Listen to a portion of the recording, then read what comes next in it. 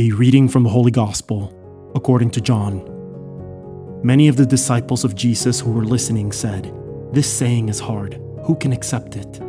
Since Jesus knew that his disciples were murmuring about this, he said to them, "Does this shock you? What if you were to see the Son of Man ascending to where he was before? It is the Spirit that gives life, while the flesh is of no avail. The words I have spoken to you are spirit and life, but there are some of you who do not believe." Jesus knew from the beginning the ones who would not believe and the one who would betray him. And he said, "For this reason I have told you that no one can come to me unless it is granted him by my Father." As a result of this, many of his disciples returned to their former way of life and no longer walked with him. Jesus then said to the 12, "Do you also want to leave?" Simon Peter answered him, "Master, to whom shall we go? You have the words of eternal life. We have come to believe and are convinced that you are the Holy One of God." The word of the Lord.